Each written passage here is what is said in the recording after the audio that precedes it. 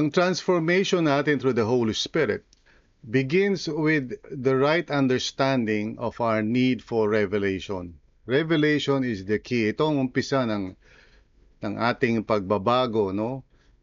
Yung pananampalataya natin that God has revealed Himself, especially through Jesus Christ, our Savior, through the act of revelation, you know?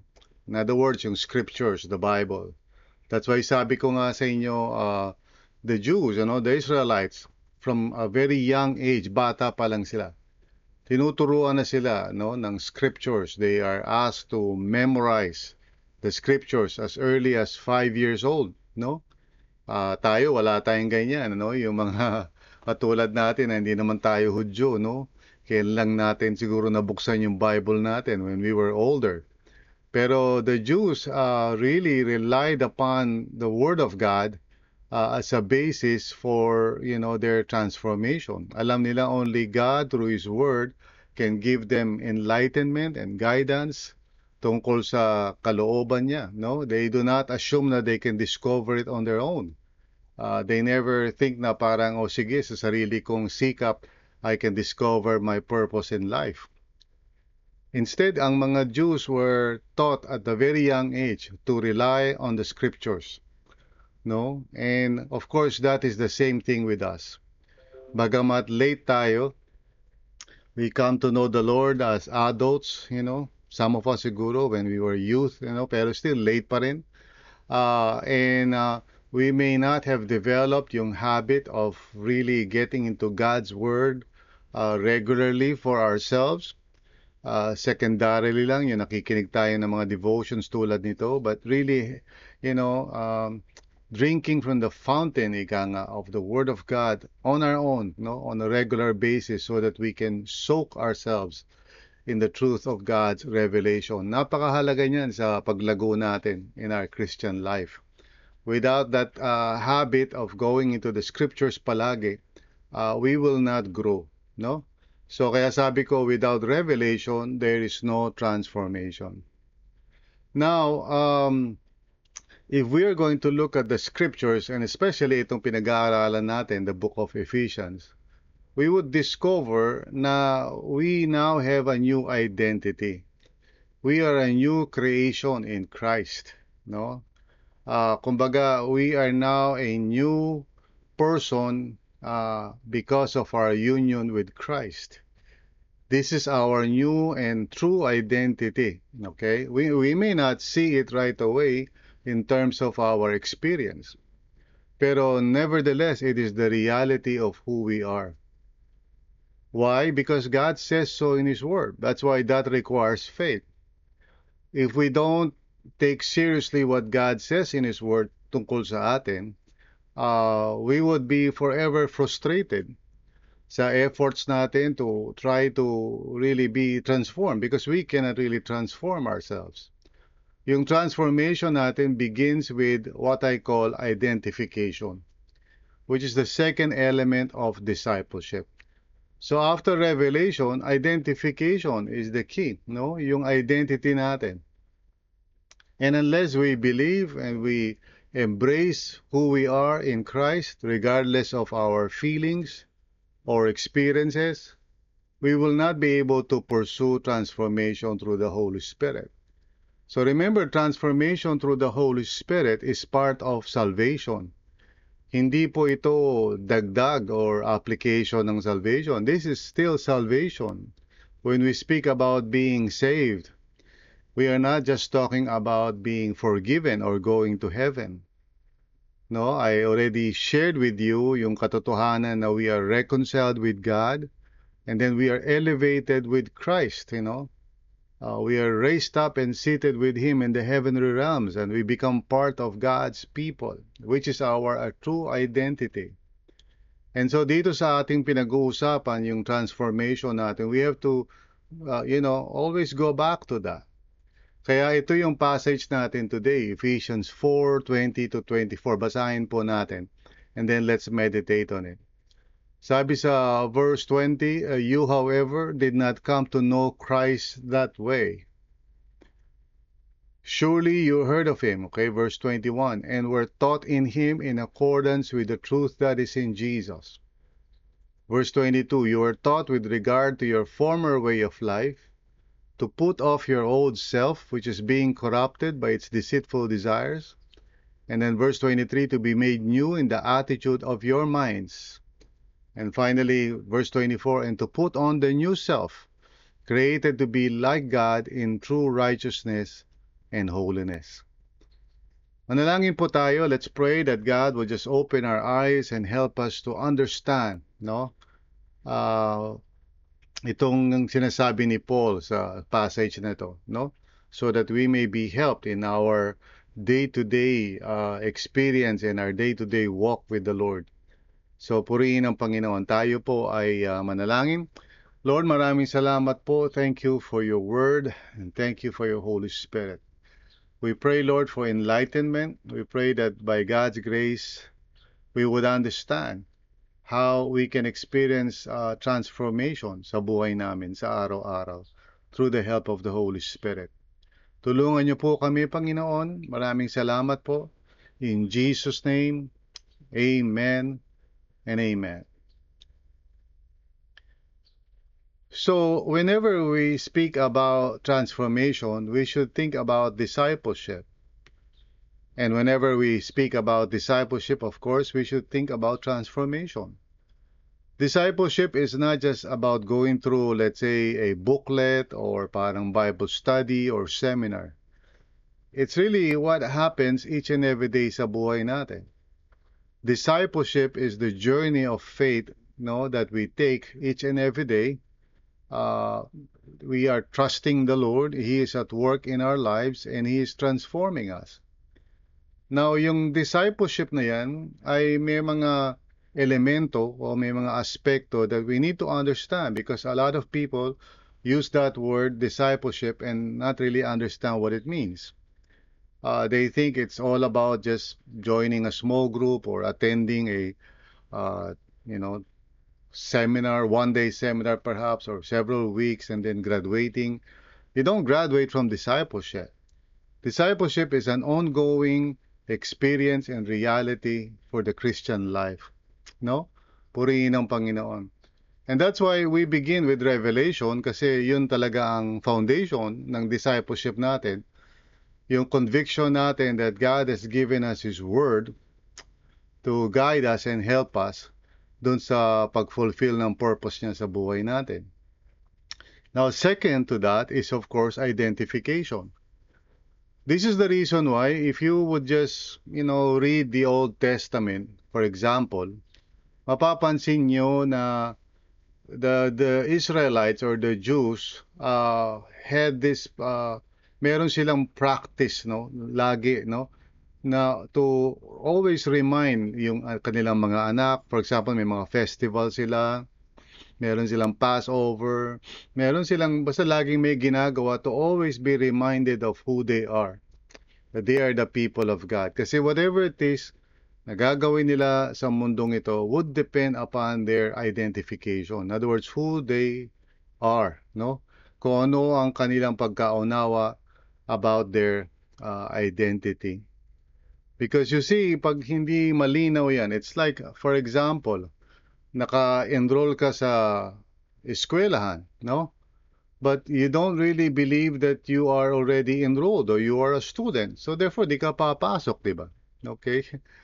Or maybe nakapasok ka sa isang trabaho, no? Or something na really na magandang sitwasyon. But sasabihin mo siguro, hindi ako makapaniwala, nandito na ako. Well, you better believe it. Kasi you won't be able to act or behave according to what is expected, dun sa sitwasyon na yun. If you don't really believe that you are already in that situation and you are that person. Sa madaling salita, the reason why the Israelites had to be reminded over and over again, kasi ang number one na nagiging problema nila is they forget who they are. And whenever we forget who we are, yun ang umpisa ng pagkaligaw natin sa mundong ito. Very important, no? In order for us to experience yung transformation, through the Holy Spirit, no, which is of course by God's grace. Everything naman na pinag-uusapan natin is by God's grace. Yung ating reconciliation with God and elevation with Christ, and now we're talking about transformation through the Holy Spirit. And even yung restoration together with the rest of creation, which is really the culmination of our salvation. Lahat yan is of course by grace. Wala tayong pinag-uusapan that is not by the grace of God alone. However, meron tayong meron tayong role doon, which is of course described in one word, faith, no? And faith, of course, is not just believing, but really trusting that something is true, that you're willing to act upon it, and even take the risk of its consequences because you believe it's true. So faith is not just parang a cerebral or mental exercise, basta naniniwala ka lang sa isip mo. Faith affects your life, affects your destination, and kung saan ka, paano ka mamumuhay sa mundong ito. So ang tanong natin is, how can we experience transformation? Through identification. Kasi ito yung mahalaga eh. And if you are, for example, trying to help a young believer, kunyari, sa kanyang journey of faith, ito yung kinakailangan ma-lay down sa kanyang pagkaunawa at kailangan ma-embrace niya who he is or she is in Christ. Okay? So, this requires dalawang spiritual disciplines. Spiritual disciplines meaning to say na kailangan natin itong gawin personally as well as corporately. Ibig sabihin, we are to remind each other. We are to help one another kasi yung spiritual amnesia is quite common among followers of Christ. Madali tayong makalimot because we are living in the world na hindi naman nagre-remind sa atin of who we are in Christ. Instead, ang nire-remind sa atin is palpak tayo or, we are sinful people. Now, we need to practice itong spiritual disciplines na to personally as well as corporately. Dalawa ito. The first one is that we must always base our true identity in Jesus. Yan yung unang spiritual discipline that we must practice and that we must always remind each other. Kaya ganito ang sabi ni Paul, sa verse 20, you, however, did not come to know Christ that way. So we already talked about yung 17 to 19 yesterday, okay? Kung saan nakita natin yung, di ba, nangyayari pag walang revelation, yung futility of thinking, yung darkness of understanding, and the loss of sensibility, no? Sabi ngayon ni Paul, in contrast, kayong mga natagaan niya sa Ephesus, you, however, did not come to know Christ that way. And then sabi pa niya sa verse 21, surely you heard of Him and were taught in Him in accordance with the truth that is in Jesus. Now, ano ibig sabihin yan? We must always base our true identity in Jesus. Now, it's so easy and it's so common for people to base their identity in something else, okay? Now, when I say identity, I don't mean to say yung pangalan mo lang, but who you are and who you believe you are, okay? Pag tingin mo sa sarili mo, ikaw ay, makasalanan, you might say, siguro like most people say, tao lang ako. Once you believe a certain thing about yourself, that is basically how you would act and how you would behave in the world based on your belief. If you believe na, na ikaw ay walang kwentang tao, na ikaw ay palpak o ikaw ay, sino ka ba naman, or you might, say na siguro, well, ito yung mga pinagdaanan ko, ganito na yata ako talaga. Or tayo ay tao lang, so marupok lang tayo. You say these things about yourself and they begin to determine how you live. Now, I'm not saying that this is just a mind game na parang titingin ka sa salamin at sasabihin mo, pogi ako or maganda ako, and then suddenly magiging ganun ka na. No, we're talking about the truth. Ito yung sinasabi ni Paul eh. You, however, did not know Christ that way. And then sabi niya, dinagdagan pa niya, surely you heard of Him and were taught in Him. Hindi lang basta taught about Him.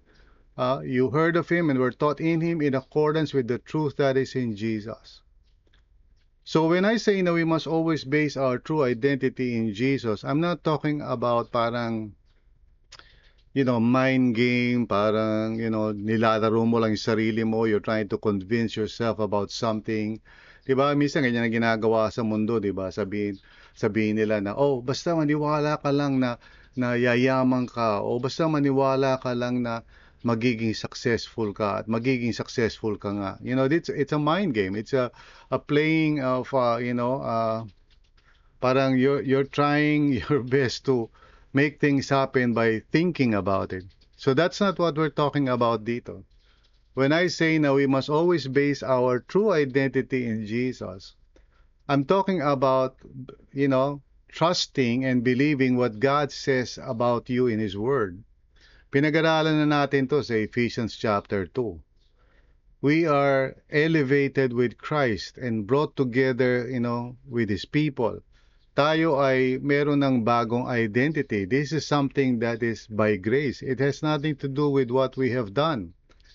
God Himself did this. He raised us up, and seated us with Christ in the heavenly realms. And we now become God's people, and we now have access to God through one Spirit. And we now have privileges. The promises of God are now para sa atin, and we are destined for glory. All by God's grace. Wala tayong ginawa doon. In other words, we're not talking about yung parang kinukumbinsi mo yung sarili mo about something na hindi naman talaga totoo. You're simply going back to what God says in His Word about who you are. And you must base your true identity in that. Kasi siyempre, by experience, kunyari, if you see yourself committing sins or making mistakes, you might conclude na yung experience mo is what defines your identity. Well, just to illustrate, for example, kunyari, ikaw ay bagong graduate na doktor. Okay? So, lisensyado ka na, graduate ka na, doktor ka na. But obviously, especially kung ikaw ay bago pa lang na doktor, you will make mistakes, hindi mo siguro, hindi ka pa kasing husay ng isang batikang doktor, or a well-experienced doctor, for example, or a doctor who has been in the profession, sabihin natin, mga 20, 30 years. So, kung ikaw ay first year mo pa lang sa medical profession, obviously, hindi ka magiging kasing galing nung 30 years ng doktor. You will make mistakes. Now, once you begin to say na, wow, nagkamali ako dito sa pasyente na ito, or meron ako nagawang yatang hindi tama, hindi wise, so therefore hindi na ako doktor. That would be foolish. Kasi doktor ka nga eh. You are a doctor by the fact na gumraduate ka na, lisensyado ka na, pumasa ka na sa board or whatever. But by experience, hindi ka pa ganun knowledgeable, and you make mistakes. Now, sa Christian life, often ganun ang nangyayari sa mga tao because they make mistakes and they, sometimes stumble and they sin and they begin to conclude na, well, siguro hindi naman ako talaga karapat-dapat, hindi ako Christian talaga siguro, or maybe God is going to punish me. We fail to understand na yung identity natin is not something na may kinalaman tayo ron, parang tayo yung gumawa nun. It is not it's not about what we have done. It's not by works, sabi ni Paul sa Ephesians chapter 2, verse 8 and 9. We are saved by grace, through faith. In other words, itong salvation na sinasabi ni Paul sa Ephesians 2:8 is about our elevation with Christ, yung new status natin as God's people. Kaya kung gusto natin magkaroon ng tunay na pagbabago sa buhay natin, we must believe what God says in His Word. And what God says in His Word is that we are a new creation in Him. We are now the people of God. That's who we are, not because of what we have done, not because of something na nagawa natin dahil mababait tayo. Hindi, it's because of God's grace sa atin. He elevated us into a new status. And so the truth that is in Jesus is this. I may not deserve it. I may not feel it. I may not be able to, explain everything why ganon, but I am a child of God. And God has brought me into Himself as part of His family, together with the rest of those who call upon the name of the Lord. I don't deserve that. You don't deserve that. None of us deserve it. It is by grace alone, through faith.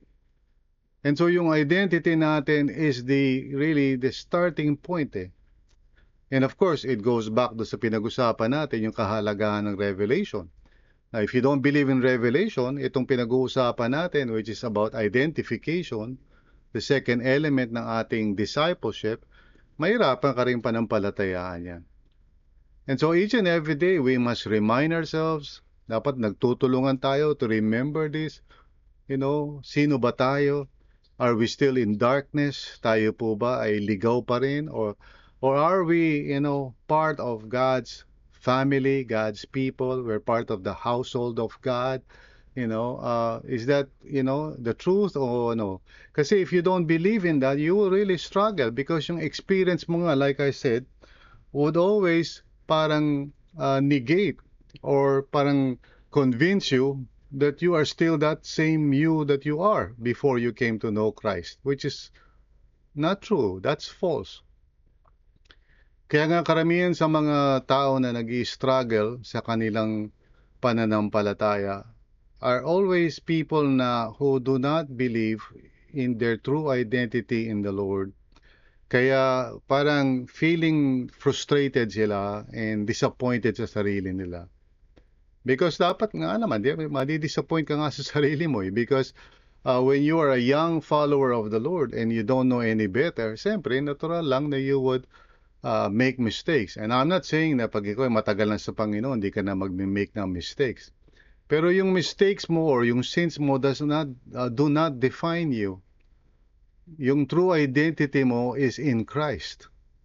So we must always base our true identity in Jesus. Is this something na ating ginagawa personally, araw-araw, whenever we come into the presence of God, we should give thanks to who we are in the Lord Jesus by His grace. Purihin natin siya at pasalamatan. And every now and then, dapat nagpapaalalahanan tayo. Kasi sa totoo lang, whenever a person tries to do things that are inconsistent with who he is, kung hindi niya naiintindihan yun, of course, siyempre, he or she would not be bothered with that. Diba?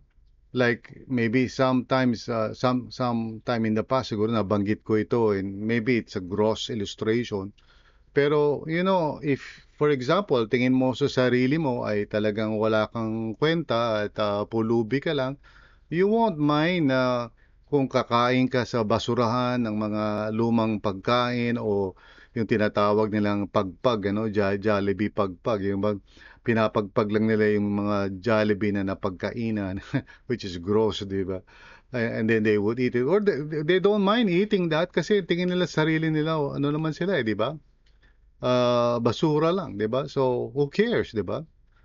In the same manner, kung ang tingin mo sa sarili mo, basura ka lang, then you wouldn't mind living a life of sin, di ba? So, who cares? Pero when you know that you are a child of God, and you have been set apart for His purpose and for His glory, you might, for example, you might do that, pero alam mo na, you don't need to do that anymore. No, and it's not parang you're trying hard to be someone. It's returning to who you are, which brings me to the second point. We must always live according to our true identity. Ito yung sinasabi ni Paul sa verse 22. You were taught with regard to your former way of life to put off your old self. So yung ano ba yung old self? Yung ikaw before knowing Christ. Yung old self mo when you were not yet connected with Jesus. Sabi niya, which is being corrupted by its sinful desires.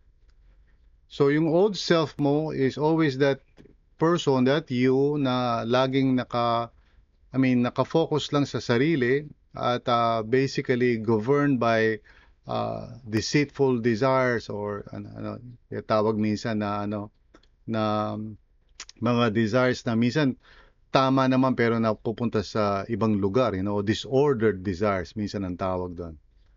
Now, so verse 23 sabi niya, to be made new in the attitude of your minds. In other words, kailangan magkaroon ng pagbabago sa ating pag-iisip o yung takbo ng isip natin and how we think about things. And then sabi niya sa verse 24, and to put on the new self, created to be like God in true righteousness and holiness. So we are to live our lives according to who we are, yung true self natin o yung new self natin, na ang goal na ginagawa ng Panginoon sa atin, is to create us to be like God in true righteousness and holiness. So God is at work sa ating buhay.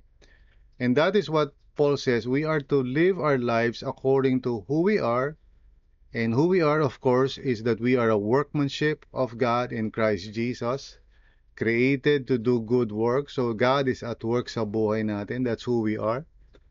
And so we might, make mistakes and, maaari magkamali tayo. We might lose our track every now and then. But God is at work sa buhay natin. That's who we are. So we keep coming back to that. And we keep on living our lives based dun sa kung sino na tayo. Hindi yung kung sino yung akala nating tayo or kung sino yung tayo before. God by His mercy has given us a new identity. At yung identity na yan is by grace.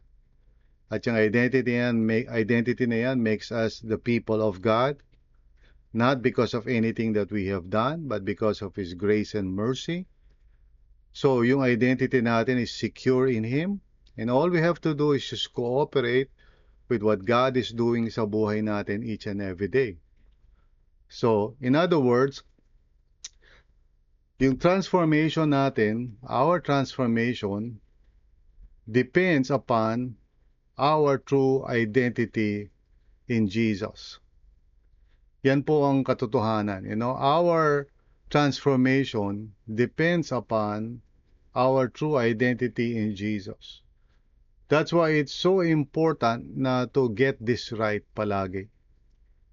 And whenever there are problems sa Christian life natin, this is where we need to assess ourselves. First, siyempre, sa revelation, do I believe in God's word? Now, if I believe in God's word, the second question that I must ask myself, do I believe who I really am in Christ right now? Which is according to God's word. So yung discipleship po natin is not so much about attending a seminar or anything like that. Lahat yan, mga means of grace lang yan. Ang transformation natin basically depends upon these elements na pinag-uusapan natin. First, revelation, and now we're talking about identification. Next year, pag nag-resume tayo, we'll talk about yung participation, imitation, and integration, because these are the last three elements of what we call discipleship. But for now, dyan muna tayo titigil, focus, yung identity natin in Christ. Kung hindi yan malinaw sa puso natin at hindi natin ini-embrace yan, mahihirapan po tayo to experience yung transformation through the Holy Spirit. Kasi yung pag-transform sa atin ng Panginoon, it must be based on our faith that we are no longer who we are before. We are now a new creation in Christ. At yung destiny natin, yung pupuntahan natin is no longer toward hell, but toward the presence of God in the new heaven and new earth. So He is preparing us for that. And He's training us for that. So, napakahalaga na we practice itong two spiritual disciplines na binabanggit ko. One is, we must always base our true identity in Jesus. Hindi sa anumang bagay, not even in the church. I'm a member of this. O hindi naman yan. But who am I? I am a child of God together with the children of God. I am saved by grace, redeemed by the blood of Jesus. That's who I am. I am a new creation in the Lord. Always base your true identity in Jesus. And then you live according to that true identity. You might make mistakes, you might falter and fall, pero that doesn't change who you are. In fact, all the more it just shows you who you are. Pag ikaw ay nagkakaroon ka ng parang conviction concerning sin, it just confirms who you are. You are a child of God. You are a new creation. That's why nababother ka with sin. And so we always live our lives according to that truth and reality. So lahat yun, pati yung pagsuserve natin sa Panginoon, pati yung pag-give natin ang tithes and offerings natin, lahat yan naka-based on who we are. Diba? Because if you don't know who you are, you will always live according to who you think you are. Amen? So again, napakahalaga po, no, that we remember this, na our transformation depends upon our true identity in Jesus. I hope that this has helped each and every one of you. Amen? So let us all pray. Lord, maraming salamat po, Panginoon, for the grace of God, for, Lord, giving us a new identity in Christ Jesus.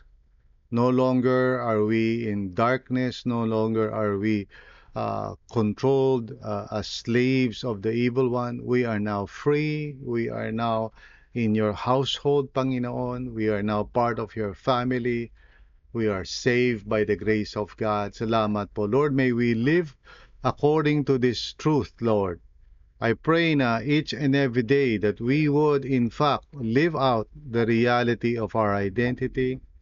At kung sakaling magkamali kami, Lord, kung sakaling magkulang kami, kung sakaling magkasala kami, dear Lord, help us to always remember na hindi doon ang basis ng aming identity, but rather in what you have done for us in Christ Jesus. And salamat po for that. Thank you, Lord, na secure kami in our identity in you. Purihin ka, Panginoon. We love you, we praise you. In Jesus' name, amen and amen.